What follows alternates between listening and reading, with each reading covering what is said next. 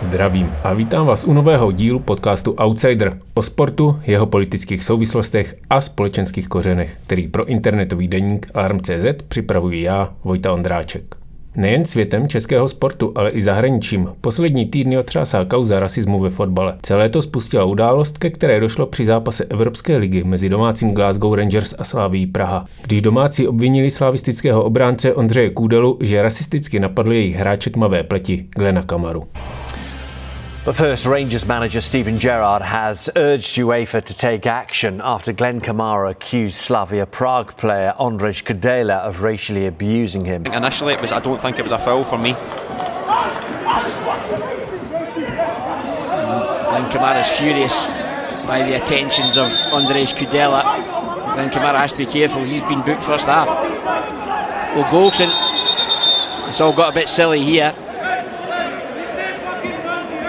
I když zápas doprovázela až brutálně surová hra ze strany domácích, včetně likvidačního zákroku na brankáře Ondřeje Koláře, či následně pozápasové napadení Kudely Kamarou v útrobách stadionu, britská média po utkání vyzdvihovala nade vše především rasistickou kauzu. A ta česká, včetně pražského klubu a naší veřejnosti, se cítila být poškozená vymyšleným incidentem, ale i upřednostňováním problému rasismu před vším ostatním. Ale proč se to řeší? Já tomu prostě nerozumím.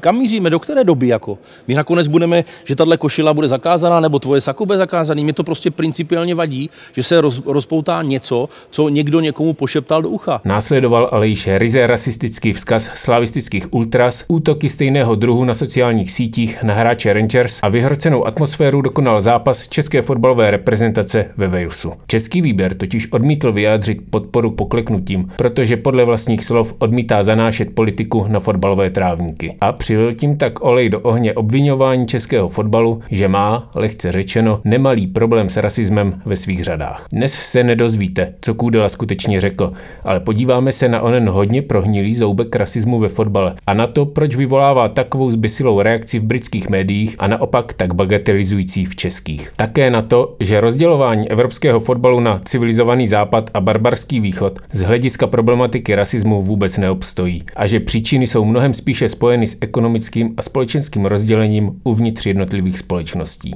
A také na to, jak jedna mladá anglická fotbalová superstar ukazuje mnohem zajímavější cestu, jak z tohoto marastu ven. Kontrastu s marketingově vyšperkovanými protirasistickými kampaněmi, které sice vylepšují brand fotbalovým korporacím, ale v realitě se zcela míjejí svým účinkem. Ale po pořadě. Skutečně horlivá reakce britských médií a vedení Glasgow Rangers na údajné rasistické Kůdelovo zašeptání Kamarovi, že je fucking monkey, má pro britskou veřejnost zřejmou příčinu. Pohled na běsnícího Kamaru a jeho spoluhráče bezprostředně po Kůdelově provokaci mohl být způsobený pouze a jedině rasismem. Proč? Protože britský fotbal trápí rasismus dennodenně. Opravdu se dá říci, že je na něj alergický, ale to jen kvůli tomu, nakolik se rasistické útoky v kolébce kopané stále stupňují. Racism. I mean, not just talking one or two people. 5,000 to 10,000 people shouting nigger, throwing bananas on the pitch. I had a bullet through the post. Rasismus přichází ve formě dopisů, skandování davů, házení banánů, napodobování opičích skřiků, ve formě písní, kdy ne jeden, ne dva, ale tisícovka lidí zpívá rasistické urážky, skanduje a tenhle druh věcí a také poštovní dopisy. Vzpomínám si, jak jsem byl poprvé vybrán, abych hrál za Anglii a dostal jsem dopis, který říkal, že pokud skutečně nastoupím ve Wembley, dostanu kulku do kolen. A v tom dopise už jedna kulka byla zabalená ve vlně z bavlny. Za 40 let od chvíle, na kterou vzpomínal bývalý útočník West Bromwich Albion i anglické reprezentace Cyril Regis, se rasistické útoky přesunuly i do virtuálního prostředí. Takže s určitou mírou nadsázky můžeme prohlásit, že současnou kulkou v dopise jsou vzkazy na sociálních sítích. Právě na nich hráči tmavé pleti čelí neustálým útokům. V podstatě po každém kole anglické ligy se některý z nich kvůli chybě v zápase či v očích soupeřových fanoušků kvůli faulu na jejich oblíbence stávají ihned terčem nenávisti. Podle studie provedené loni v červenci Asociací profesionálních fotbalistů se ukázalo, že zkušenost se rasistickými útoky na Twitteru má 43% hráčů Premier League. To je zhruba téměř polovina fotbalistů nejlepší a nejdražší ligy světa. Ale nejen ve virtuálním prostředí, ale především na britských fotbalových stadionech rasistických případů neustále přibývá.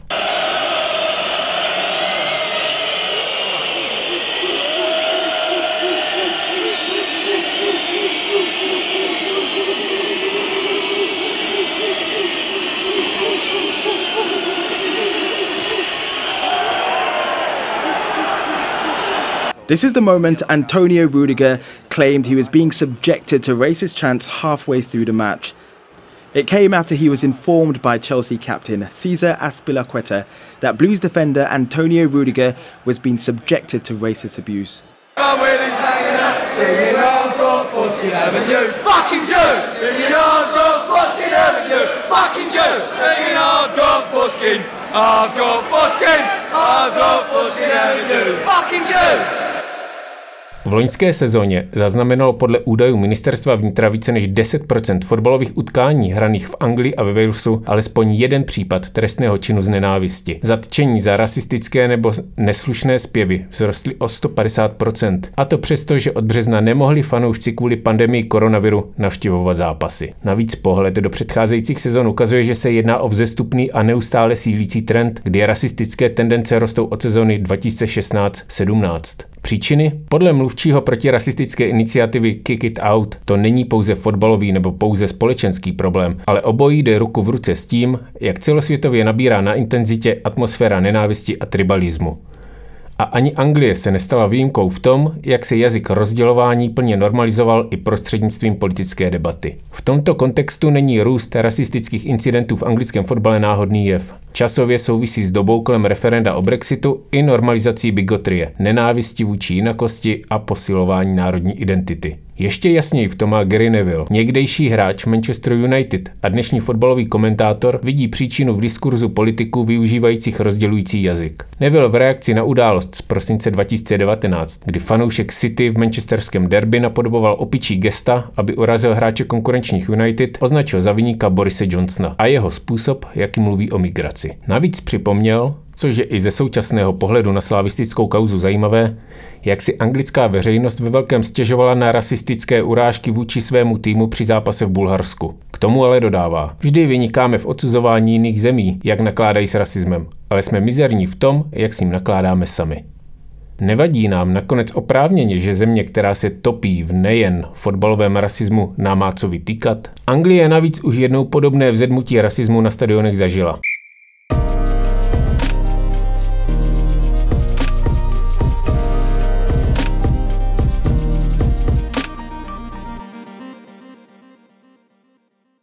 Oligarchové už svá média mají.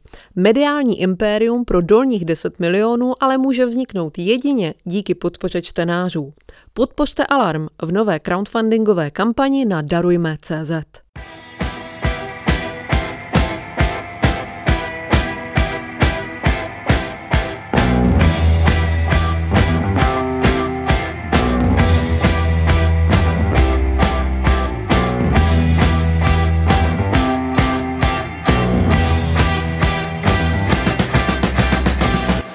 Právě v době Cyrila Regise, když se psala 70. a 80. léta. Anglii skončila vláda sociální demokracie a u moci ji vystřídal thatcherismus, který rozložil sociální řád a třídní konsenzus. Rozdělil společnost na úspěšné a neúspěšné, tvrdě dopadl na dělnickou třídu, která svůj jeden z mála úniků před trudnou realitou našla právě na fotbalových stadionech. Toto je éra nechvalně proslulého chuligánského násilí a všudy přítomné xenofobie, která tvrdě dopadla na jinou část dělnické třídy, nastupující černošskou.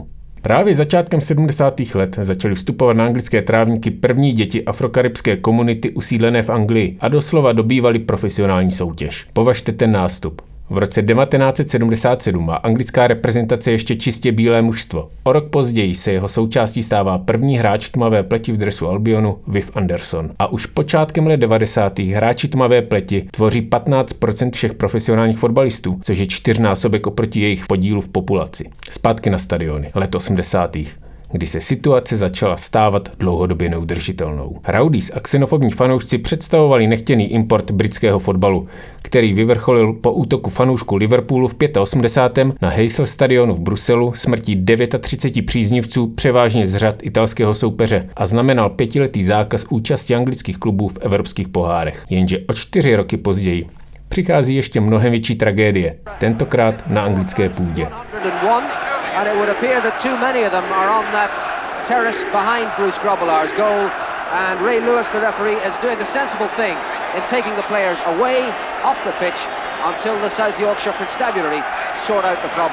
Hillsborough. Na stadionu ve městě Sheffield během semifinálového duelu mezi Liverpoolem a Nottinghamem Forest působila tlačenice většího množství diváků, než dovolila kapacita stadionu, smrt 690 lidí a zranění dalších 700. Jedna z nejhorších sportovních katastrof na světě nebyla sice přímo způsobená násilnými fanoušky, jak tehdy interpretovala média i výsledky zmanipulovaného policejního vyšetřování, přesto způsobila rozsáhlou transformaci anglického fotbalu. Mimochodem v reakci na opětovné vyšetřování viny policejních důstojníků vyzval liverpoolský klub své fanoušky k tomu, aby, především na sociálních sítích, nereagovali na osvobození hlavního obviněného a ukončené soudní jednání, aby zbytečně nepoškodili klub a nevyvolávali nevraživost a negativní emoce, které by klubu jen uškodily. V tomto kontextu se zdá být jednání Slavie po zápase s Rangers pravým opakem. Namísto obezřetnosti v podstatě hráli na konfrontační kartu i výroky předsedy Jaroslava Tvrdíka, který až následně hasil požár rasistických útoků slavistických příznivců proti Rangers. Ostatně Tvrdík sám v minulosti ještě jako šéf předvolební kampaně ČSSD ukázal, že k česky řečeno laskavé xenofobii nemá sám daleko. Mluvil jste o mítinku ODS, říkal jste, že tam právě ta návštěvnost byla třeba na Staroměstském náměstí nejvyšší od náhodně procházející skupiny černochů. Jak moc to vypovídá o úspěšnosti volebního mítinku podle vás? Já jsem dneska se omlouvám, že jsem to takto použil, ale já jsem tam řekl prostě, se vám omlouvám, černochů. V každém případě po Hillsborough následovala radikální přestavba stadionu, která z hledišť v podstatě vyhnala vyšší vstupného dělnickou třídu a získala ukázněné diváctvo z řad střední společenské vrstvy. To vytvořilo zcela odlišnou fotbalovou kulturu, která ostře kontrastovala s antiintelektuálním prostředím let 80. A represe a podražení tak paradoxně způsobily vyloučení těch, kteří v důsledku společenských změn se sami cítili být vyloučení a jediní, koho mohli sami vylučovat, byli hráči tmavé pleti na fotbalových trávnicích. Dnes se ale rasistické projevy opět stávají markantním problémem. V důsledku několika dekád neoliberální politiky se rozpadá britská střední třída. Tlak privatizovat vše na úkor veřejně sdíleného se projevuje i ve fotbale, který jako jedna z posledních bašt uspokojuje touhu po kolektivní identitě. Ať už je vaše společenská pozice jakkoliv mizerná, prostě patříte ke svému kmeni. I proto má rasismus tolik společného s fotbalem. Obojí je založeno na základní společenské distinkci my versus oni. Jenže klubismus není dostatečně uspokojující na celospolečenské rovině. Tam ve chvíli ekonomických nesouměřitelností lépe funguje primordiální dělení podle barvy pleti. Nikoli navzdory velkému množství hráčů tmavé pleti na hřišti, ale právě proto.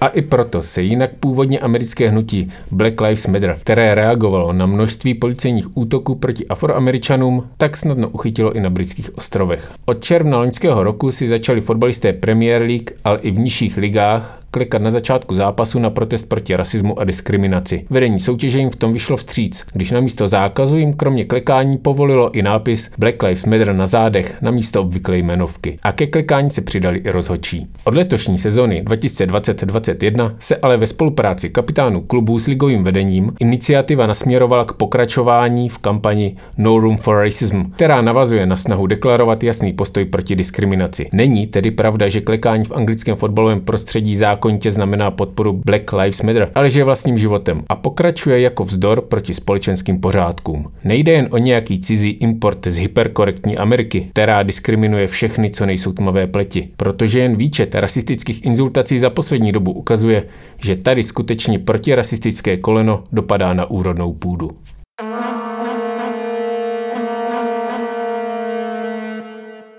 V prosinci loňského roku vypískali fanoušci Millwall hráče kvůli pokleknutí před zápasem z derby.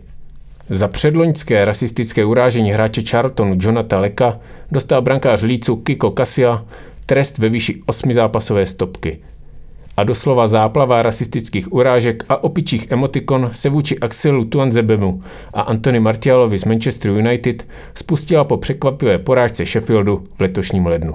Jak připomíná sociolog Jamie Cleland, existují zde jasné paralely mezi nárůstem zneužívání online útoků vůči fotbalistům a specificky generovaným výtržnictvím v 70. a 80. letech, což je proces, který Cleland popisuje jako získávání kapitálu. Jednalo se o notoricky známý aspekt chuligánství. Lidé se zapojili do násilného chování, protože jim poskytlo formu sociálního nebo kulturního kapitálu. Po generace fotbal vytvářel z chlapců muže, říká Cleland. Zatímco kdysi se osvědčili násilím, nyní jde o prokázání jejich hodnoty online jako fanouška. Tato osoba nemusí mít ve svém každodenním životě vysokou úroveň kapitálu, ale to jim dává pocit způsobilosti. Chtějí někoho kousnout, aby se cítili být naživu.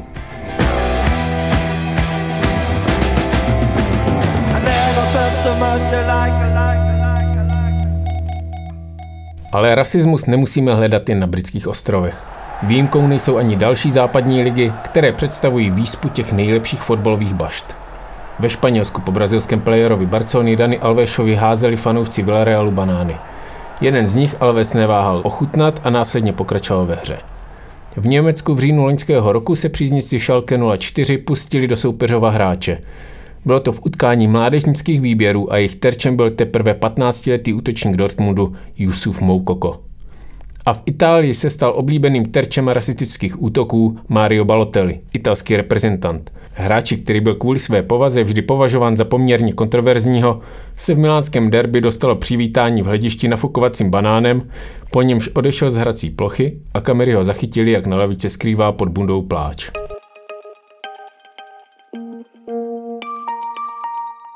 Co s tím vším rasistickým marastem má společného Česko? Že patří do východní Evropy, kde vedle Ruska, Polska, Slovenska či Srbska patří rasistické chování na stadionech k běžnému koloritu? Vždyť Anglie má s takovou xenofobií zcela stejný problém, ne-li mnohem větší. A další západní státy také. Proč se tedy má český fotbal smířit s nálepkou rasistické země? Za prvé, rasismus je v našem fotbale běžná věc. Když někdo tvrdí, že ne, buď na fotbal u nás vůbec nechodí, nebo nečte noviny. Už je to skoro 20 let, co jsem začal v Region Sportu dělat fotbalového novináře a od té doby jsem byl osobně na českých stadionech od Ligy mistrů až po nejnižší B třídu okresního přeboru. A rasismus, to jsou ony nikdy nekončící popisy hráčů tmavé pleti jako opic, černých hub, špíny nebo prostě černocha z Afriky. Potom vás už nepřekvapí, že i během pandemie čelí Česko rasistickým výlevům na stadionech. Když se loni na jaře pustila na stadion hrstka fanoušků, hned se od těch olomouckých dočkal David Bögl z Plzně rasistických výjevů. Nebo letos v lednu John Mosquera od pár vyvolených na VIP tribuně v Ostravě.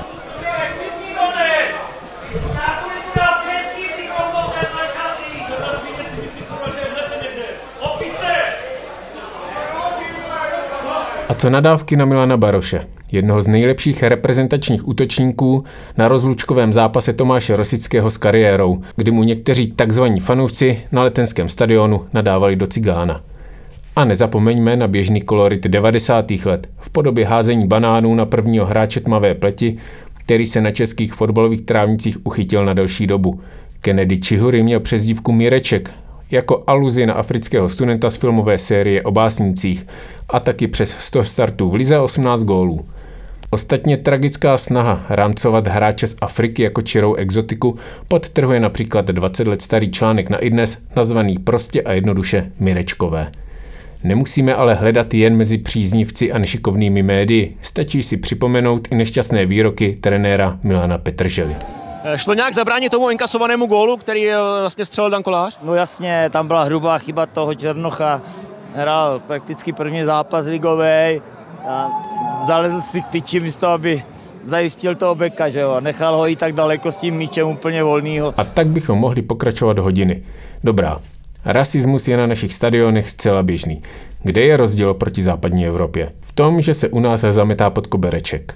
Svaz nikdy sám z vlastní iniciativy nepřišel s kampaní, kterou by se snažil vymýtit rasismus z českých stadionů. Všechno bývá v podstatě překopírovaná kampaň od UEFA. Za to, Když na jaře 2014 se na českých stadionech nadávalo předsedovi svazu Miroslavu Peltovi, dnes souzenému v kauze dotačních podvodů do mužského přirození, rozhodčí měli jasný pokyn přerušit průběh zápasu i ho klidně předčasně ukončit. A domácímu klubu hrozili kontumací a vysokou pokutou. Škoda, že podobně se u nás nezachází s rasismem. A právě v tomto ohledu pokulhává východní Evropa za západní.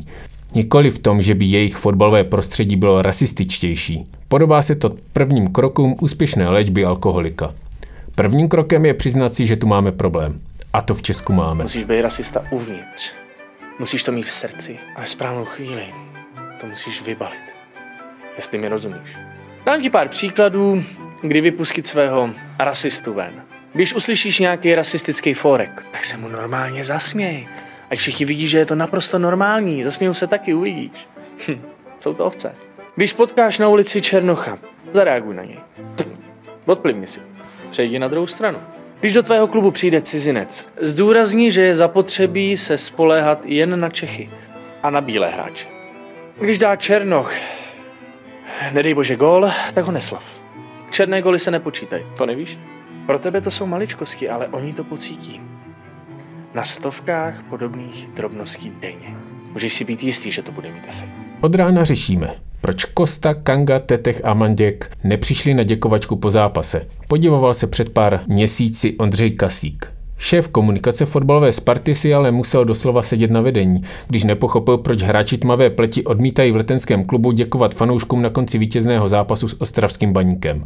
V předchozím utkání totiž takzvaní příznivci vyvěsili v kotli transparent s nápisem White Lives Matter. Aby nikoho nenechali na pochybách, co chtěli říci, na sociálních sítích svůj DIY počin okomentovali jako reakci na aktuální protesty proti diskriminaci a rasismu spojené s kampaní Black Lives Matter. Navíc k tomu připojili vysvětlení, že se jednalo o reakci na, cituji, přehlížení zločinů a zrůdností, které se v Evropě páchají na původních obyvatelích a že na životech bílých záleží. Můžeme je uklidnit. V českém fotbalovém prostředí tomu tak stále je. Na životech bílých záleží. Dalším krokem, jak si vylečit z alkoholismu, je s tím problémem také něco reálně dělat. A to narážíme na českou realitu. Viděli jsme ji ve způsobu, jak se jako jeden muž česká veřejnost i média vzepřela obvinění Kůdely, že vůbec řekl něco rasistického. S tím souvisela i snaha případný rasistický výpad obhájit tím, že to byla reakce na brutální hru Rangers. To je ale bytostně symptomatické. Zatímco tvrdá hra u sportu, jakožto fyzického zápolení a poměřování sil, občas přeteče pohár dovoleného a tentokrát v míře, která skutečně byla jako utržená z řetězu, stejně nějak nesouvisí s tím, že by měl být rasismus adekvátní reakcí. Barva pleti daného hráče s tím nemá nic společného. Ona vůbec nepatří k tomu, co se děje na hřišti. Zásadní je, že v Česku se rasismus ve fotbale považuje za problém především kvůli tomu, že ho UEFA trestá. I proto se Kůdela, pokud Kamaru skutečně rasisticky urazil, nemůže přiznat. Trest by byl jistě vysoký. UEFA využívá represivní politiku. Prázdné ochozy kvůli rasistickým divákům, hráčům uděluje vysoké několikazápasové tresty a pokuty, ale klidně zasáhne i vůči vlastním rozhodčím. O tom se přesvědčil rumunský čtvrtý sudí, když do mikrofonu zápasu Ligy mistrů označil asistenta tureckého týmu Başakşehir Pierra Weba jako toho černého. Potrestán byl zákazem funkce zatím do konce sezóny. When you mentioning a white guy, you never say this white guy. You say these guys. So why when you mention me, listen to me. Why when you mention a black guy, you have to say this black guy? Say, but Romanian language is coming from Latin language and Negro same race, same word race. I know French very well. Jenže pokud je rasismus problém společenských vztahů a bavíme se tu o strukturálních příčinách, pokud byste ho chtěli změnit, musíte změnit celou společnost. Fotbal není žádnou společenskou výjimkou, ale naopak mikrokosmem, v němž se odráží ve společnosti převládající atmosféra. Boj proti rasismu na fotbalových kolbištích musí zahrnovat boj proti institucionálnímu rasismu, systematickým předsudkům, toxickému chování a rozdělování společnosti na úspěšné a neúspěšné. Vedle toho klipy Say No to Racism, jehož obdobu udělala i Slavie Praha v rámci vylepšení svého PR obrazu při eskalaci kauzy Kůdela, nepůsobí jako příliš důvěryhodná iniciativa. V Česku není žádná podobná snaha vyhnat rasismus z tribun či sociálních sítí. Ostatně i na britských ostrovech sice existuje dlouhodobá kampaň Kick It Out už od roku 1993, ale aktuální růst rasistických projevů opět usvědčuje podobné snahy z toho, že představují spíše morální apel, který se v realitě nesetkává s přímou odezvou. Co zbývá, když se marketingové kampaně a represe od UEFA míjejí účinkem, protože v podstatě řeší důsledky a nikoli příčiny? Možná způsob, se kterým přišel Marcus Rashford.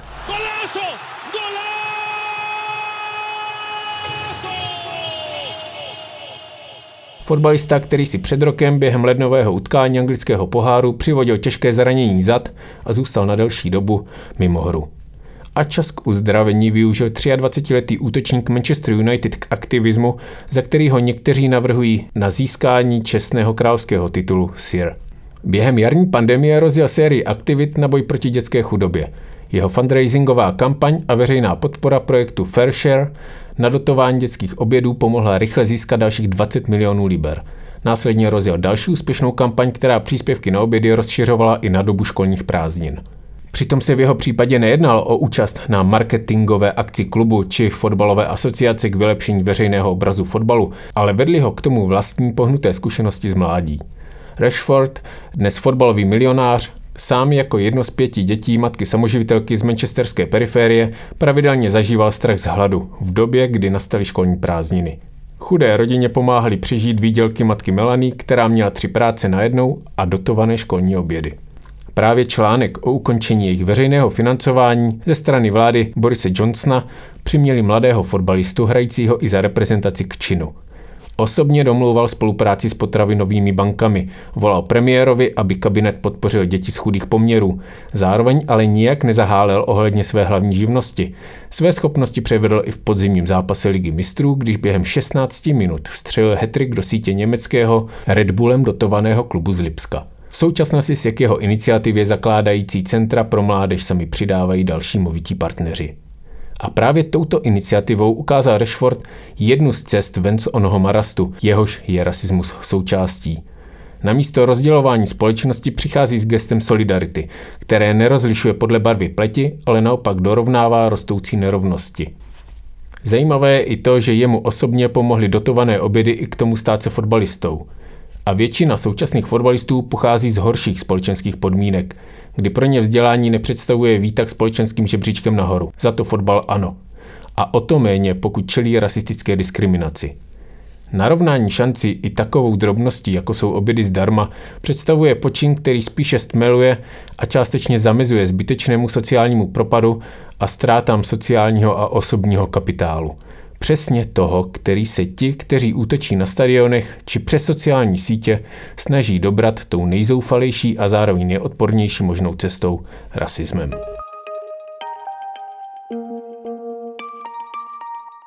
Tak to je z dnešního dílu Outsidera vše.